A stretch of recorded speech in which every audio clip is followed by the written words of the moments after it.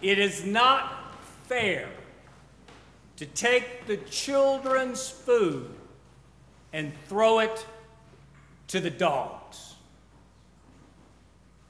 Where is the gospel in that? Where is the good news in what we've just heard? Well, as we look for good news this morning, we need to remember that what we have just read is from the Gospel according to St. Matthew. Matthew's Gospel is written specifically to and for the people of Israel, the chosen people, God's light to the nations, a holy nation, a royal priesthood.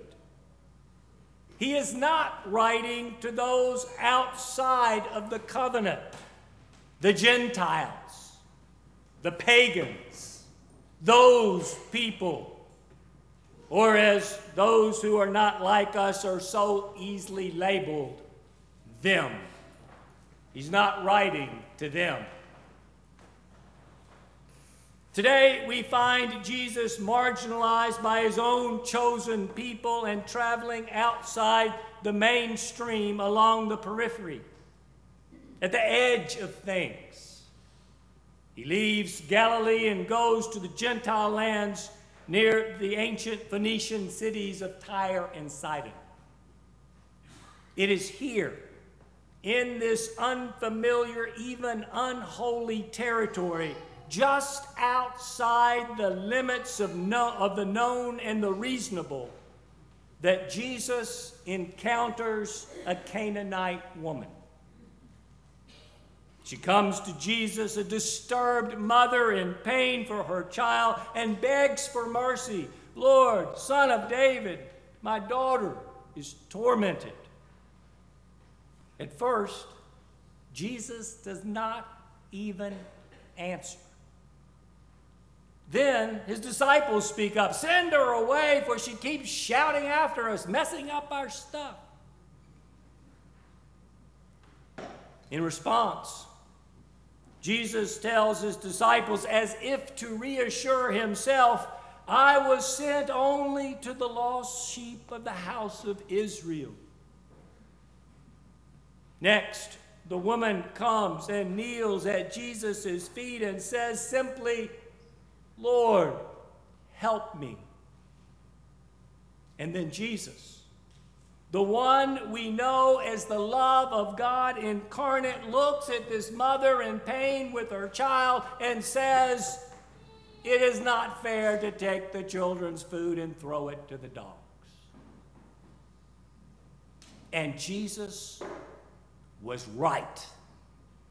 The Gentiles, the pagans, the unclean, the unbelievers, those people, them, they were dogs. Everyone knew that. That's the way you grew up in Israel. The Gentiles are dogs. They would use the D word. They knew that this mother begging for mercy for her tormented daughter was a dog. That's the way life had always been. We were God's people. They were not. We had received God's favor and mercy and blessing. They had not. We are righteous. They, the unrighteous, the unclean. We are good. They, morally evil haters. It's not fair that they should have what is ours. The disciples knew that truth. It's been that way since as long as they could remember. And that's the way it was then,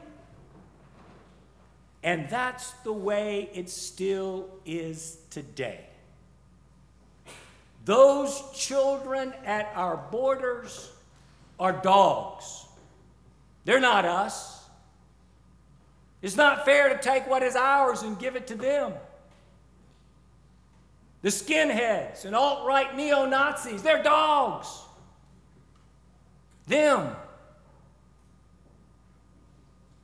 And I can assure you, for many of those folks in Charlottesville last Sunday, this liberal Episcopal preacher's a dog.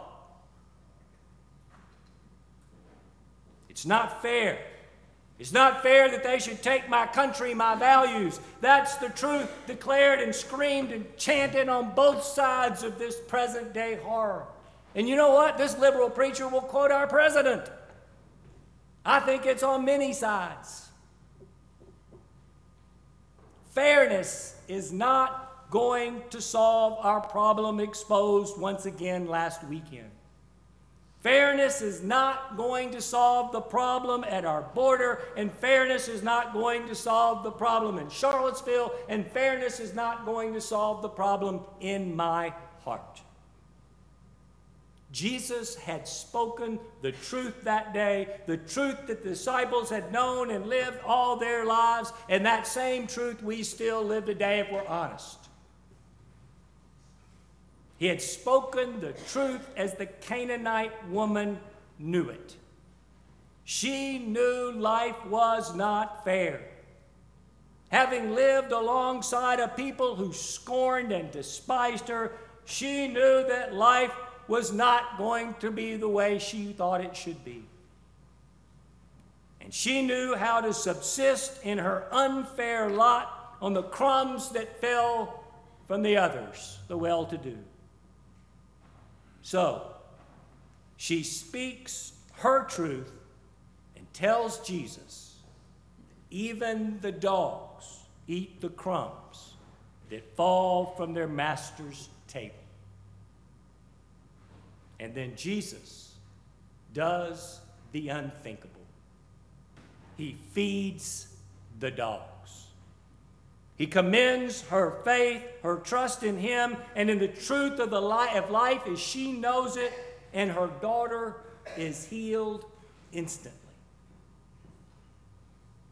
So it was on that day in Jesus' ministry that the gospel went to the dogs. And thank God that it did. Thank God that the gospel isn't fair. The love of God is just not fair. You know it's not fair that God should love you as much as God loves me. It's not fair that God should love them as much as God loves us. The love of God is not fair. It is limitless and overflows to all God's children, regardless of our limited understanding of truth and fairness, of right and wrong.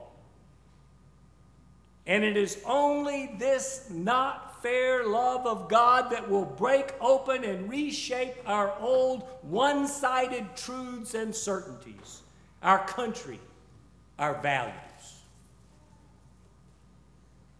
Today, just like for the disciples and Jesus, we're more likely to recognize this not fair love of God around the edges of our lives, in those unfamiliar, yes, even unholy places in our own tire and sidedness. Places where we're a little out of kilter, where we're not in control, where we've been pushed outside the norms of our certainty. Those places where we know for certain that life is not fair. For me, recently, other than just living in this country for the last 6 or 7 months, that off-kilter sort of place for me has been moving to a racially and economically mixed neighborhood. It's been trying to build relationships with people who don't share the same past, let alone a present experience or a vision of the future that I share. It's been playing by communal rules that I don't understand. Much doesn't feel right or fair in my neighborhood. It's when I find myself there, in that unfair place, past my limits and abilities, when I'm certain that life is not fair, that's when I need to hear this gospel. I need to know the not fair love of God. I need to see Jesus here walking with me the same unfamiliar road. And I need to know that just like that Canaanite woman, I can kneel at the Lord's feet and say, please help me.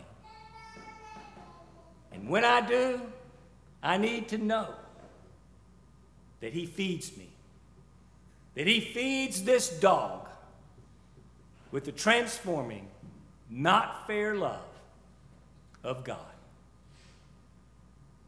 In God's name, amen.